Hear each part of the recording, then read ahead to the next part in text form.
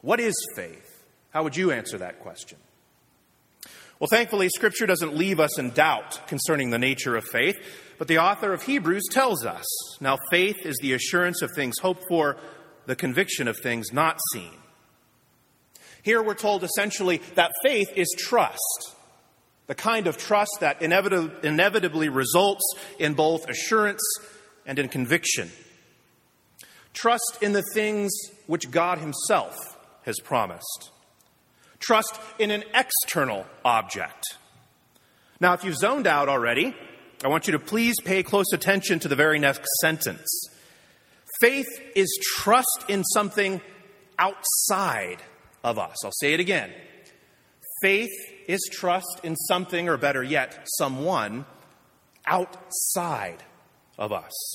Now, why is this last part so important? Why must biblical faith, why must true trust be anchored to something which is outside of us? Well, frankly, because faith and narcissism are two completely different things. Now, narcissism, you may or may not know, comes from Greek mythology. Narcissus was a mighty hunter, and he was known for a great number of things, among which were his rugged good looks. And Narcissus was one of those guys who knew it, and he knew it very well. He was proud of his looks, so proud, in fact, that he actually raised the ire of some supernatural forces against him. Now, in order to kind of condense the story, I'll give you the gist of it. Eventually, he's led to an enchanted pool where he catches a glimpse of his own reflection. And there he falls in love with himself. And so he's content to spend his days and his nights gazing lovingly upon his own reflection. And there he lives, and there he eventually dies. And so narcissism has taken on the meaning of being enamored with oneself. And this, my friends, is the polar opposite of biblical faith. You see, biblical faith doesn't look to itself, but instead it looks to Christ. Biblical faith doesn't take pleasure in itself, but instead it takes pleasure in Christ.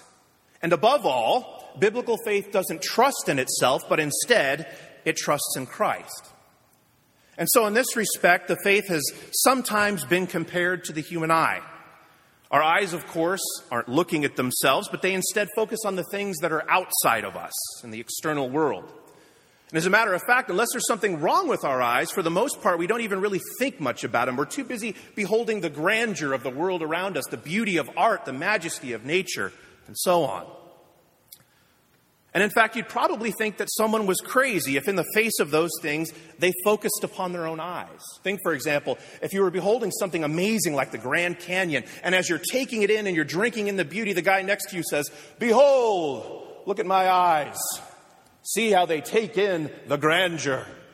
Look how they perfectly capture this scene," and so on. You think, this guy's off his rocker. He's missing something. He's missing the most important thing, the beauty in front of him. And yet, unfortunately, when it comes to faith, we sometimes tend to do the same thing. Instead of talking about the external things which our faith should be clinging to, our Lord Jesus Christ and His Word, we instead extol faith itself. And so we hear sermons about how to build our faith. And we read books about how to refine our faith.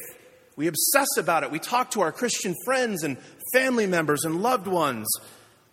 And we focus instead upon those virtues which we have, the faith that we have, instead of talking about the thing to which our faith should cling, our Lord Jesus Christ.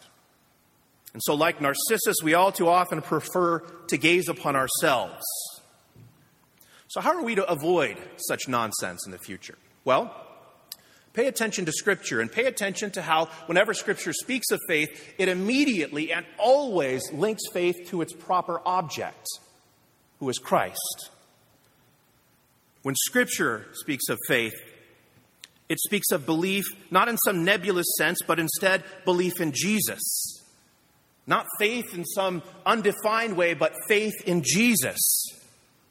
Not trust in some ununderstandable way, but trust in Jesus, and more specifically, trust in Jesus as the Savior from sin and from death and from hell.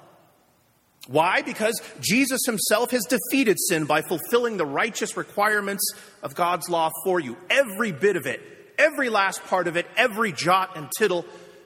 And the good news, my friends, is that leaves none left for you to fulfill. Jesus suffers and he dies in order to bear God's wrath against sin, and he bears it all, every bit, every last drop. And the good news is that leaves none left for you to bear.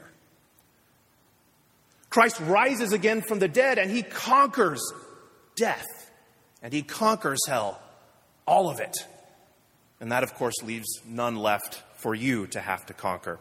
Jesus did those things. He conquers sin and death and hell. He kicks in death's teeth, and he flings wide the gates of heaven, which are open now and ready to receive you. Faith didn't do those things. Jesus did those things. So what does faith do? Well, faith rests, faith trusts, and faith believes in what Jesus has done. That his death is enough to save sinners like us, enough to save those of us who too often have more in common with Narcissus than we do with that spotless Lamb of God. But thanks be to him, he takes away our sin. Which brings us right back to the text for today. If we are faithless, he himself remains faithful, for he cannot deny himself. And this is the good news, my friends, that Jesus dies for us, he redeems us, he saves us, and because of Jesus, God remains faithful to us even when we're unfaithful. Just as he remained faithful to hungry Adam and Eve, just as he remained faithful to Noah the drunkard, and to Abraham the liar, and to Moses the murderer, and to David the adulterer, and to Peter the denier, and to Thomas the doubter, and Paul the blasphemer and persecutor, so too he remains faithful to us, those who tend to be distracted and not fix our eyes upon Jesus. But God has shown his love for us in this, that while we were still sinners, Christ died for us. My friends, that is true faithfulness. And God simply refuses to deny what Jesus has accomplished for us. He can't, and he won't. Jesus is the reason why God, in the face of our own infidelity, refuses to remain faithful to us. He can't deny you, and he won't, because you belong to him. He has saved you. He has redeemed you by his precious blood. Your sins are forgiven. And so Paul writes elsewhere in 2 Thessalonians 3 that the Lord is faithful. He will establish you and guard you against all evil, even when the evil turns out to be the narcissist within. Yes, Jesus saves us from that too. In Jesus' name, amen.